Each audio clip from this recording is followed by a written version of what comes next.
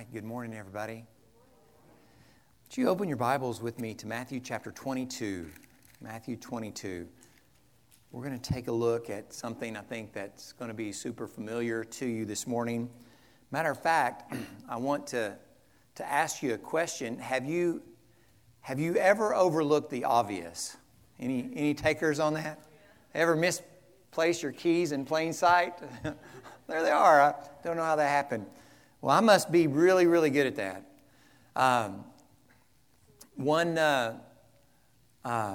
morning, my wife's here, Janice, and we got 3 of our kids here, and it's always a blessing. I don't get to share this moment with them a lot because we're in different places quite a bit. But one morning, early on in our marriage, Janice looked at me and she said, "Hey, blink your eyes." And I'm thinking, well, maybe she wants me to wink at her, yeah. And so I blinked my eyes, and she started laughing. And I'm like, well, what are you laughing for? And she said, did you know that every time you blink your eyes, there's a little place on your nose that does this? And I was like, no way. And she's like, yeah, way. Go look in the mirror, buddy. And so there I am looking in the mirror, trying to blink my eyes and wash my nose. And sure enough, every time I blink my eyes, there's a little place on my nose that does this. We call it a nose blink. And she said, see, it's proof that your wires are crossed. I'm like, maybe some truth to that. But one of the things, I was probably well into my 20s, maybe closing in on 30, before I recognized something as plain as the nose on my face. I'd been living with this my whole life and never recognized it. And so I would just submit to you this morning that it is possible to miss or overlook the obvious. And I'm going to read a passage that you're going to be very familiar with. And I'm going to see this morning if maybe you've overlooked something that's been there all the time, but you've overlooked the obvious. Now, as a seminary professor, I'm going to read this passage, and I'm going to give you a quiz that we're going to take out loud. And this is a pass or fail quiz, by the way. There's no in between. There's no do-overs. It's based on 4 questions, and you got to get them all right to pass. You can't miss one. It's not like 50% or any of that business. You got to get them all right. So I'm going to read over this passage from start to finish, and then I'm going to ask you 4 questions that you're going to have to answer. So as we go through this, you're going to need to pay close attention to what this passage is saying. All right, y'all with me? All right. So Matthew chapter 22, starting with verse 34. Hearing that Jesus had silenced the Sadducees, the Pharisees got together. One of them, an expert in the law, tested him with this question.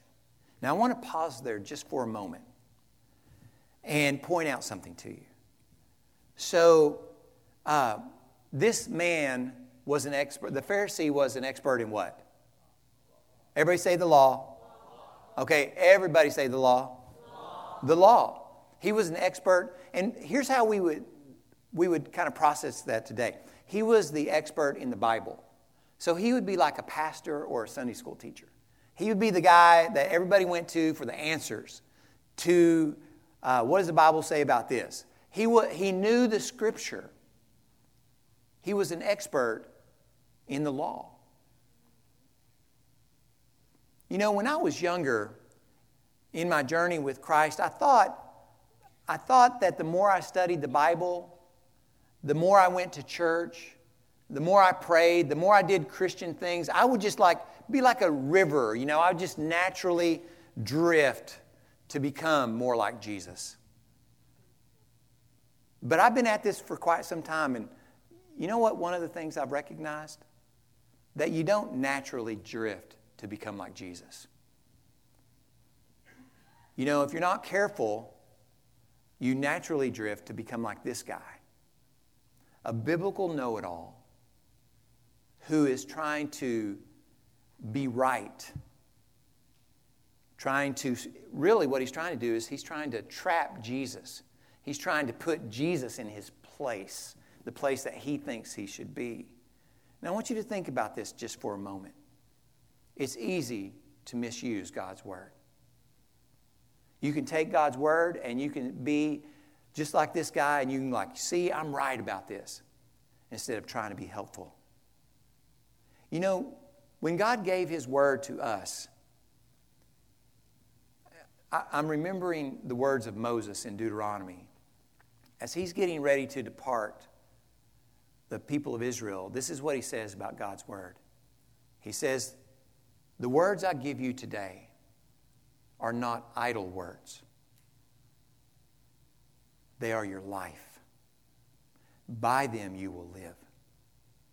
Sometimes, if we're not careful, we're not using God's Word to help people live, to help people thrive, to help bring them up from where Satan has them to where God wants them.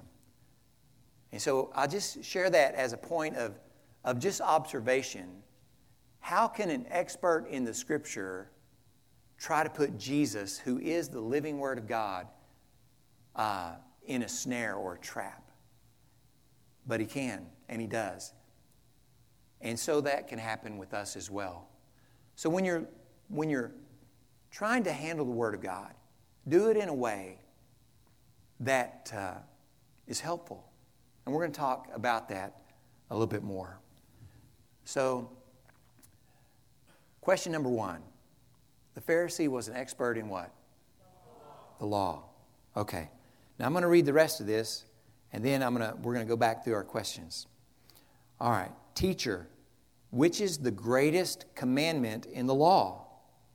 Jesus replied, love the Lord your God with all your heart and with all your soul and with all your mind. This is the first and greatest commandment. And the second is like it. Love your neighbor as yourself. All the law and the prophets hang on these 2 commandments. All right, so here's I've already given you the first question. So the Pharisee was an expert in the? Okay. What's the first and greatest commandment? Okay. So when I do this, I want you to say, love God. Okay. Y'all are good. Y'all are with it this morning. That's good. Okay. So the first and greatest commandment is to? Love God. And I'll just point out something here. He gives him a second, and the second is like it. The Pharisee only asked for one response, but he gave him a second response. And what is the second greatest commandment? Okay, so for this morning, we're just going to say love people. So the first one is? The second one is? Okay, y'all with me? Okay, y'all with me. Y'all got it. Love God, love people. Question number 4. How much of the Bible depends on loving God and loving people?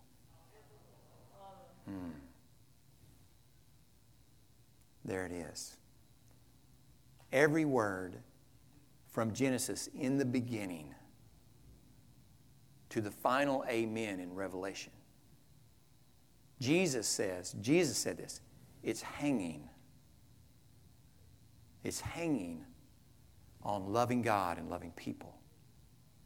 Every word of God is hanging. Have you ever hung on anything?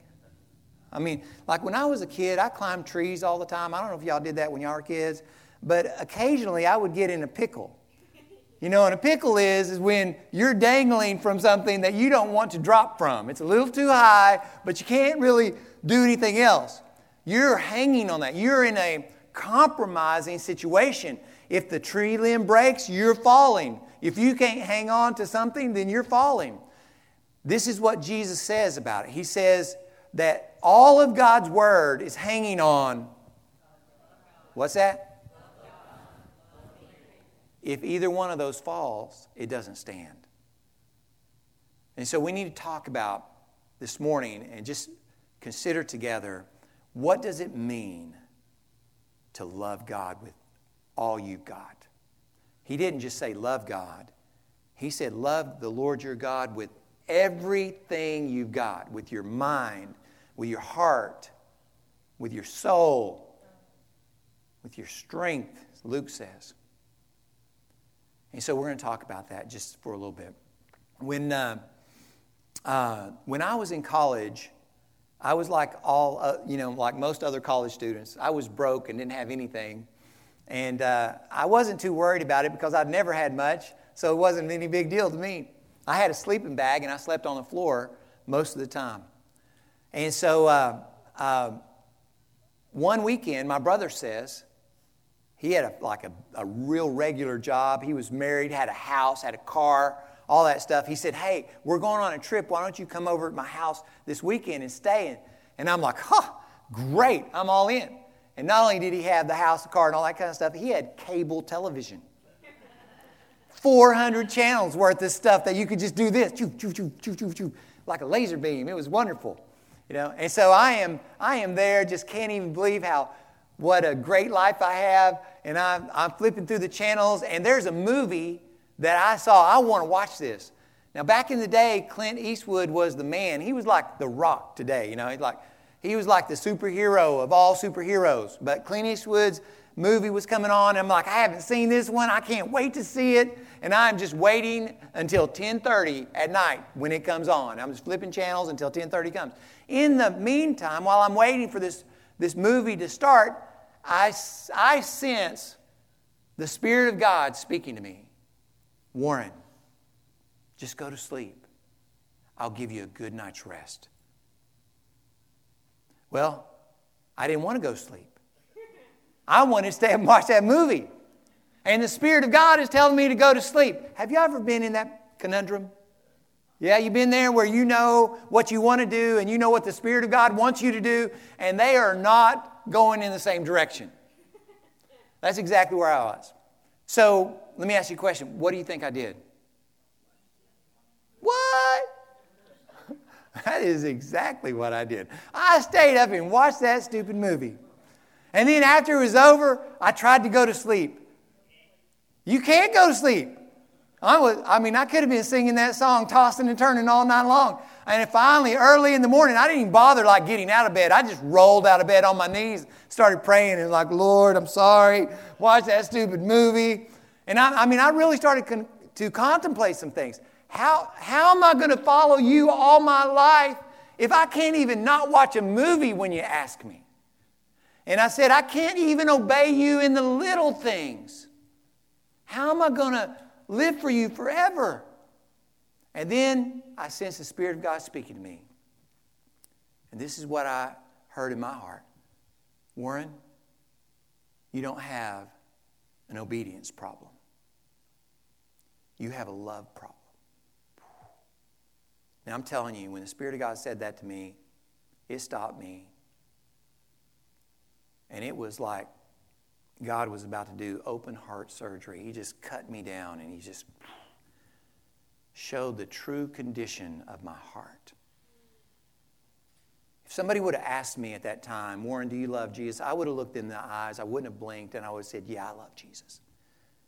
But you know what the Spirit of God was showing me?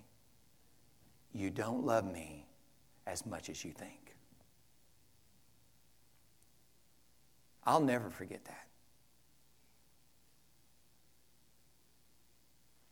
You know, when you think about the words of Jesus in John, he says this: if you love me, you will obey me. Did you know that obedience is a natural fruit of love? When you love fully, you know what you get? You get obedience. And you know what most of our dilemma is? We're trying to get people to obey God who don't love Him. That's not ever going to work. You know, and He's given us a great example of this. All of you who are parents, how many of you have sacrificed for your children? How many of you have done so when they haven't been grateful? How many of you have done it knowing that they wouldn't be grateful or thankful? We all have. You know why? Because you love them. And it wasn't a big deal for you to look past all of their offenses to do that. And you know what? When we love God with all our heart, when He asks us to do something, it's not that big a deal. We're going to go do it. you need to not separate the idea of obedience from love, which we often do. And I'm telling you straight that if you love Jesus Christ with all your heart, you're going to do everything He asks you to do. And I want to tell you, He's not afraid of putting you in positions that are difficult. You can't read the Bible and you can't follow people who followed Him and not come to that conclusion. He was always asking prophets to go talk to kings who didn't want to hear their message. He was always talking with people to go places they didn't want to go to do what He wanted them to do. And you know what they did? Well, if they were like Jonah, they didn't do it. But a lot of them did, and that's why we're all here today. A lot of them did. So the first and greatest commandment is to love God. Love God. You know, I had another encounter that caused me to think about, what does it really mean? What does it really mean for me to love God with all I am? And it was during our first pastorate. And I don't know why Marvin didn't mention this important detail, but I was the pastor of the First Baptist Church of Dallas. Now, that is true. Oregon is the caveat, not Dallas, Texas, but Dallas, Oregon. And so instead of having a bunch of staff and all that kind of stuff, there was a pastor of one. And my wife was the volunteer for everything else. Right? That's how that worked. And there was hardly nothing going on. And we got busy. I made a commitment to that church that this year there hadn't been any vacation Bible school, sending kids to camp, any mission trips in years. And I said, this year we're going to do them all. We're going to go on a mission trip. We're going to send kids to camp. We're going to do vacation Bible school. We're going to do what churches do. You know, and so we had this fantastic week of vacation Bible school. And we had a lot of kids come from the area, and I was the proud teacher of the second grade class, which was the largest class. We had 17 second graders in that class. And I want to just tell you, we didn't have a room in the church that could contain 17 second graders. We literally had my class outside on the lawn, and I was just praying every day, just stay in the circle, right? Just stay in the circle, you know, and that was hard enough. And I remember, you know, coming through that week, and Janice did a fantastic job, and the church pulled together, and we had some kids come to know Christ, and man, it was exciting. It was good. And then that Saturday, we threw Janice set up this whole thing called Dud Your Spud, and it was a baked potato dinner fundraiser and pie auction, and we did that so that we could raise money to send youth to camp for the first time in years. And it was just awesome. Well, after that was all over, it was about maybe 10:30 or 11 o'clock, and I'm going through the building, turning off the lights, checking the heat, doing all the stuff that a single pastor does in a small church. And I get back down to the kitchen, and there's a mess in the kitchen. It wasn't a small mess, it was a big mess. And I'm like, what? Who does this? Who does this? And I'm thinking, may a flock of seagulls hover over whoever did this. You know? I was mad. I was mad because it was late. I was tired. I was woefully unprepared to preach a sermon the next day. You know? And then I'm going to have to get up early. I'm going to have to do this. And I'm like, you know what, though? I know how this works. I know how this works. If I leave this here and I just come back tomorrow, people are going to ask, who was the last person in the church? Y'all know what I'm talking about, right? That no good pastor. He left this mess. He knew it was there. He just left it for us. He probably made it himself. You know, and I'm even more mad. So I'm overthinking things for sure, and I'm mad, and I get that broom, you know, and I'm sweeping the floor, just unhappy. And through all that stuff, the Spirit of God says, Warren, if you sweep the floor like this, all you're going to get is a clean floor. But if you do it for me, everything will be different. Man. And there I am, madder than a hornet, under conviction. You know? And I just get down on my knees in the middle of that floor. And I'm like, Lord Jesus, I am sorry. I'm sorry. I want to sweep this floor for you because I love you. And I'm telling you, after I said amen, it was like the Lord just swept all the ugliness in my heart out. And I felt the pleasure of God. This is my Son, whom I love. With him I'm well pleased. And I had joy that I couldn't really describe to you. It is what Jesus said it was. It was a joy that the world couldn't take away or explain. And this is what I learned. When you love God with all your heart, you can sweep a floor and feel his pleasure.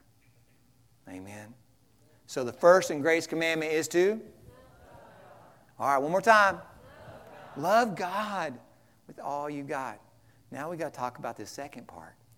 Do you know why Jesus gave the second part of this? The Pharisees' question was, what is the greatest commandment, singular? But Jesus didn't give him the greatest commandment, singular. He gave him the one, he says that, and the second greatest commandment is like unto it. It literally means it's inseparable from it. Now, here's an implication to consider. You can't love God with all your heart and hate people.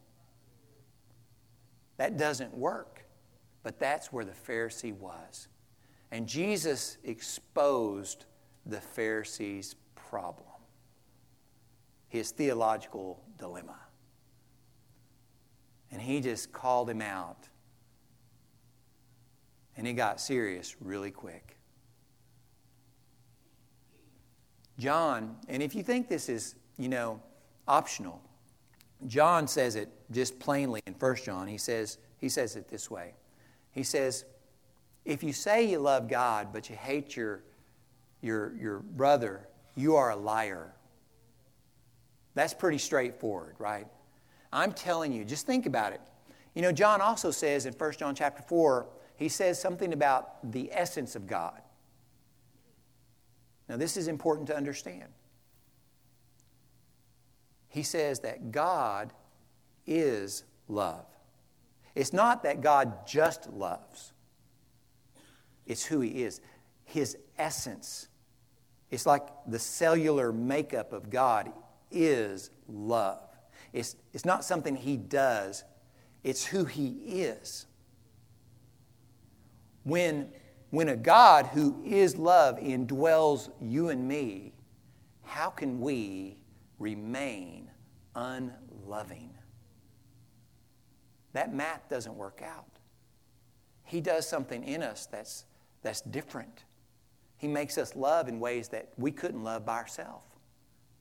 He transforms us into ways to do things that we couldn't have done. So the first and greatest commandment is to, but the second one is to love people. Now we got to talk about that one. And here's the honest truth. I think it's easier to love God and not love people. Who are you mad at all the time? You're mad at people all the time, right? I don't know how that happens, but we're mad at people all the time. But Jesus says that you got to love God with all your heart, and you got to love people because they're linked. They're inseparable from one another. So what does it mean to love people? What does it mean to love people? When I was a director of missions in Northwest Indiana, it's where Marv and I got connected, I would go out. I had an offer to pastors, and here's the basic offer. Hey, if you ever want to go out and get to know your community, I'll go with you. And nobody in your church wants to go, I'll go with you. Just call me up. We'll set up an appointment. We'll go out and see what God does. And so I made a habit of that. And occasionally, people would call me up and say, hey, I want to go meet people in the community. I don't have anybody to go with me. Will you go with me? And I'm like, yep, I'll go. I never turned down an opportunity. And so this young man who had been in a church for 5 years, pastoring the same 20 people, he said, nobody's ever showed me how to do this. Would you go out with me and show me how to do this? I'm like, absolutely. Let's meet Saturday. I'll meet you at the church at 10 a.m. We'll have a word of prayer, and we'll walk across the street. And that's what we did. I showed up Saturday morning, and it was in November. And I can tell you about, it's cold in November in Indiana, just for the record. And it was right off the tip of Lake Michigan. It's cold up there. And so I met this young man, and we had a word of prayer. We walked across the street. We came to the first house, and we didn't even have to knock on the door. They were standing outside. They were smoking cigarettes, a young man and a young woman. So we got to know them. Her name was Tanya. And I started asking them questions, about trying to get to know them. Like, tell me about you guys. And we found out that she was a new mother. Her baby daughter that she had just given birth to not too long ago had just got out of the hospital that week. And we found out that they were not married. We found out that neither one of them had a job. We found out that they were living with her dad. We found out that her dad wasn't happy about it. I mean, we got TMI. We got too much information, just right there. And then we asked them, well, how are you and Jesus? And they were like, we're not interested in any relationship with Jesus stuff. They weren't interested in that. And then I asked Tanya this question. I said, well, Tanya, I said, what do you need for yourself or your daughter? And she just kind of, you could tell she's just contemplating. She's like, And she said, anything. We don't have anything. So anything would be helpful. And I said, Tanya, I don't know what we're going to do, but we're going to do something. And church, here's what I've recognized. You can always do something. Jesus Christ indwells you. You always have something of worth to give the world around you. And so, right after we left that, pastor sent an email to some ladies in the church and said, hey, we met this young lady. She needs some help with her baby girl. Could you guys gather some stuff? Literally, that was Saturday. The next morning, we got to church. The ladies gathered 3 baskets full of stuff for that baby and had a special gift basket for Tanya. I'm telling you, I've never seen a happier pastor. When he was delivering that to that house, it was like he was floating across the road. He's like, just skipping, just happy, just beaming. That's what the church looks like when she's radiant, when she's beautiful. It's undeniable. And he was happy as could be. Well, we were getting ready to close things up, and I said, hey, would it be okay if we prayed with you guys this morning? And she said, sure. And this is what also I've learned throughout the years is that even people who won't readily confess that Jesus is real or do any of those type of things, they'll be open for somebody else praying for them. I don't know what that is, but most people are. And I said, hey, Tanya, could we pray for you? And she said, yeah. And so there we were, holding hands on a very cold November morning in Northwest Indiana, praying that God would do a work in her life and her boyfriend's life, that he would provide work, that he would watch over that baby girl, that he would start repairing that relationship with her dad. I prayed everything good I could think of, and I said, amen. And she just kept a hold of my hand, and she did this number. And she said, thank you for stopping by today. Thank you. And I said, Tanya, you're welcome. This won't be the last you see of us. And so we left there, and I could tell the pastor was feeling really good. He said, like, this is what this is about, man. I should have been doing this all the time. So the next house we came to, nobody answered, and that's how it works sometimes. Either they're not legitimately home or they see you coming, and that's okay. And we got to about 3 houses down, knocked on the door, and the door flew open, and a guy was right in front of us, and immediately I knew this is a religious dude. If you do this for a while, you start getting a read on people. You get to know what you're up against pretty quickly. And so he opened the door and said, hey, you guys come on in, which I was grateful for because it was cold outside. I was like, whew, so glad about that. There's a saying in Northwest Indiana, there are 2 seasons. There's winter and construction. That's it. That's the only seasons you got. So, when we say this is the doorway right here, we walked in the doorway, and there was a couch sitting right back here. And then if you turn left this way, there was another wall, and there was a couch there, and you just sat and faced each other. And so he sat on this couch, and we sat on this couch, and we just looked at each other. And he said, so, what are you guys out doing today?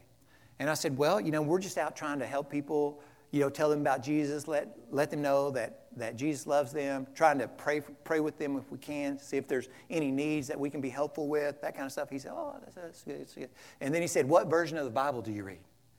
And I knew it was kind of like a skateboard video on YouTube, like it starts out great, it ends poorly. That's kind of what it's like. You knew what you were up against, right? And I'm like, and I remember I looked at the young man with me, and he looked at me like, what just happened here? Like, what? This was going so well until right now. And by the way, I named this guy Ebenezer. Now, not because of the Christmas Carol. I know what some of you are thinking. Not because of the Christmas Carol, though correlations could be drawn. Ebenezer, and I'm going to explain to you why I named him Ebenezer at the end of the story.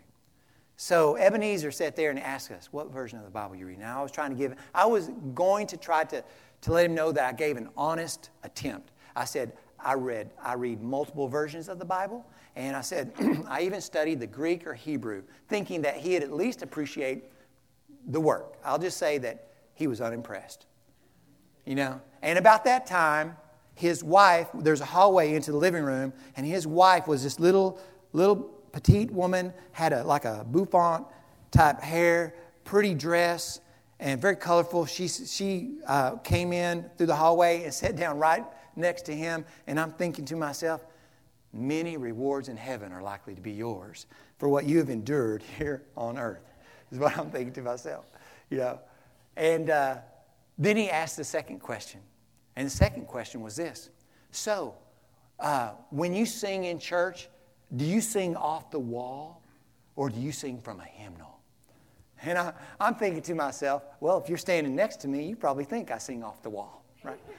Because I'm not a great singer, And but then I was quickly reminded of a passage that Jesus said about worshipers. And I said, when I think about worshipers, I think about what Jesus said about worshipers. He said that the kind of worshipers that the Father's looking for are those who worship in spirit and in truth. Right? John chapter 4. In spirit and in truth. And I said, you know what it means to worship in spirit? It means you're present in the moment. God has your mind's attention and your heart's affection. You're present. You're not thinking about what you're going to do after, church, and you just can't wait for this to end, and you're all about somewhere else. Man, He's got you. To be worshiping in spirit, man, He's got you all. He's got you mentally, emotionally. He's got you. You're caught up with Him. And his wife was like, And then I said, you know what it means to worship in truth? The actual word is authenticity. Is it real? Is it real? And I said, you know what? Maybe the way to tell if it's real is to ask the person next to you while you're worshiping. Would the way that you worship Jesus in church encourage the person next to you to give Him more? Or would they be standing next to somebody who sang that song 1,000 times and it looks like it? You could do it without even a thought. And his wife was like, And about this time I'm thinking, you know what? I'm going to ask this guy a question. I'm tired of getting questioned. I'm going to ask him a question. And besides, I'll probably never see him again, so I'm just going to do it. And I said, sir, could I ask you a question? He said, sure. Ask me anything you want. I said, do you know your neighbor who lives 3 doors down from you? Do you know her name? And he's like, no, I don't know her. I said, well, let me tell you about your neighbor, Tanya. And I told him about her situation with her daughter, with her boyfriend, with her dad. And he's like, well, oh man, sounds like she probably needs to go to church. And then after I told her about Tanya, this is what I told him. I said, Can you tell me how much Tanya is going to care about what version of the Bible you read, or whether you sing projected words or printed one? And his wife was like,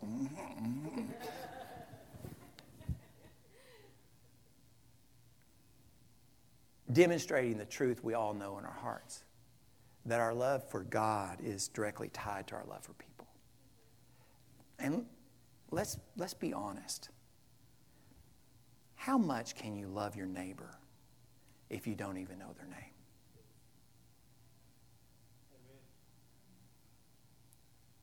Why did I call him Ebenezer? In the Bible, an Ebenezer is a stone of remembrance. And as I reflected over this story for weeks, God said, Warren, this is what you look like when you live by your neighbor for years and you don't even know their name. And I'm like, I'm not doing that anymore. I'm not going to do that. So the first and greatest commandment is to? And the second one is to? Love people. One other story I want to share with you about loving people. I was, as a young pastor, I didn't go to many of the national conventions. I was always serving in the Pacific Northwest, and we just didn't know about everywhere else, you know. And I didn't have much money to travel and any of those type of things. But I got this opportunity to go to Indianapolis. By the way, the next national convention is going to be in Indianapolis. But the last time I was in Indianapolis, this is what happened at a national convention. So I'm excited to be there. My way was paid for by another person. I was just blessed. And I was like, wow, I can't believe I get to do that. They paid my hotel. They paid the stuff. I was like, God, this is exciting. There's Baptists everywhere. I'm like, they're everywhere. Listen, I served in Oregon and Washington where you couldn't find a Baptist. You know, it's hard. And so there was Baptists. I'm like, these are my people. My people. They're everywhere. I didn't know we had this many people.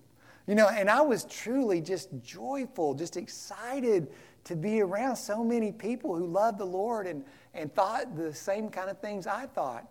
And man, you would be walking down there and there'd be like a sea of Baptists with tracts and Bibles and stuff. And I'm like, man, this is awesome. Like if you were on the sidewalk, you're going to get some literature.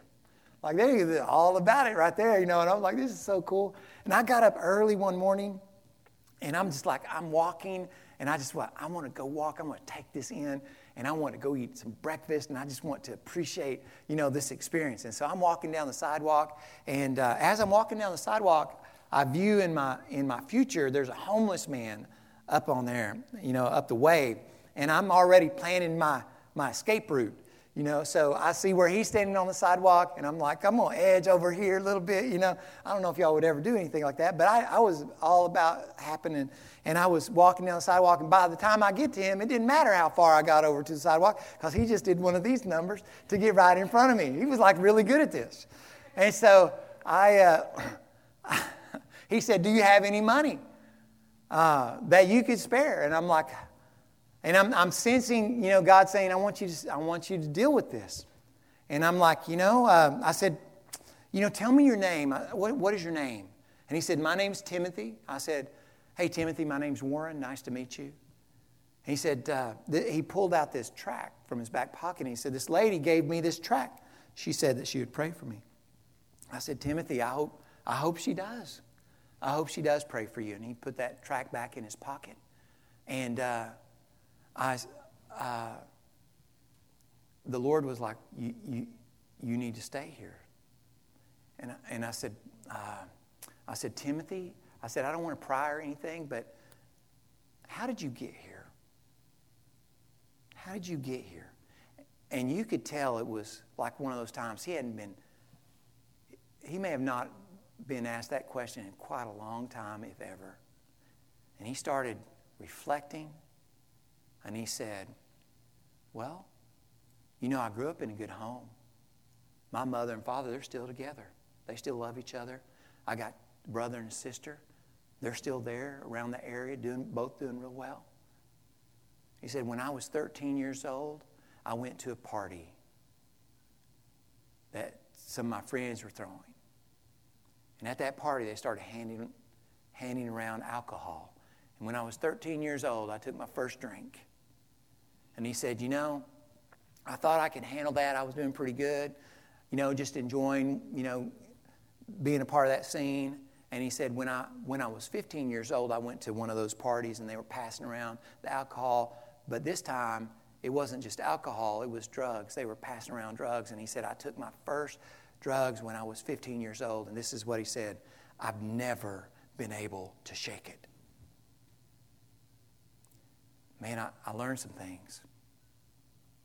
I'm looking at this man. I'm like, he never imagined himself being where he is today. This was never a part of his planning. He never thought that anything like this would happen.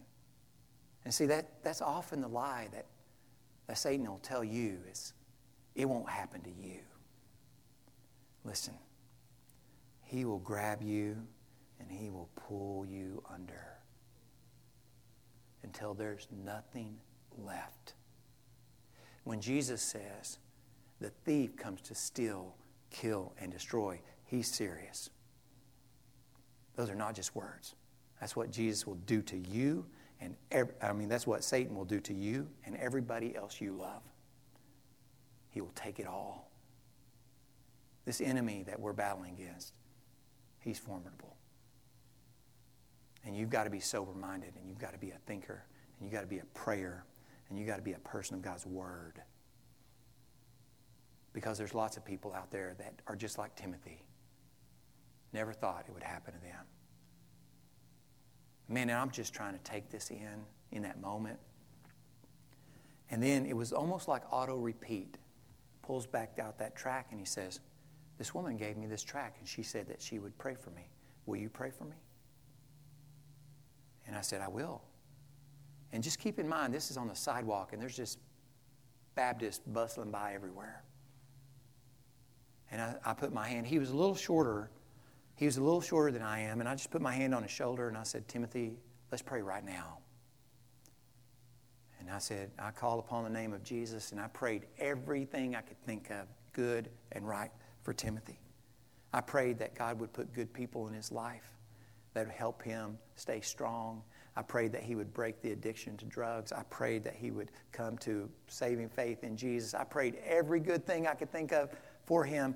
And when I said amen, I took a step back like this, and he just stepped forward, and he just grabbed me like this, like a bear hug, and he caught me with my arms down to my side, and he was all wrapped around me, and his head was just buried in my chest, and he was just holding on. And I'm starting to look around, and there's people like, what? Going like, and I'm just feeling all kinds of weird feelings, just awkwardness, It's just like, I don't even know how to handle all these emotions, that's going on right now. And finally, he lets go, and I'll like quickly establish, personal boundaries, all those type of things. And I gave him a couple dollars, for breakfast. And he said, Timothy, I'm going to keep praying for you, brother. And I turned to walk, away, and I was trying to take all this in, and I was thinking, wow, man, I hugged a homeless man. And the Spirit of God said, no. A homeless man hugged you. And it really took me years to figure out what happened. A homeless man hugged Jesus, and I was just a stand-in. The first and greatest commandment is to, and the second one is to. All the law and the prophets hang on these two. Let's pray. Father, thank you for our time together. I pray that your Holy Spirit would take this word and that you would get everything out of it you desire. Your word is clear. The first and greatest commandment is to love you with everything that we've got. The second greatest commandment is to love our neighbor. All the law and the prophets hang on these two. Father, I pray that we would never forget it. that you would write these words on our heart and on our mind as we're interacting with the world around us, that we would know that we're interacting with you. Father, I thank you for these moments where we can stop and that your Spirit can deal with us and that you can show us the true condition of our hearts, that you can help us go beyond where we are and help us to get to where you want us to be. Father, I want to pray and ask your blessings on my brothers and sisters here today. So much going on in everybody's life. So many things that we're dealing with and they're thinking about. Some of them have troubles at home and troubles at work, and troubles inside their own hearts. I pray that you would fill them with your love, that they may love out of a reservoir that you fill. Above all else, guard your hearts, for it is the wellspring of life. Father, thank you. We ask it in Jesus' name.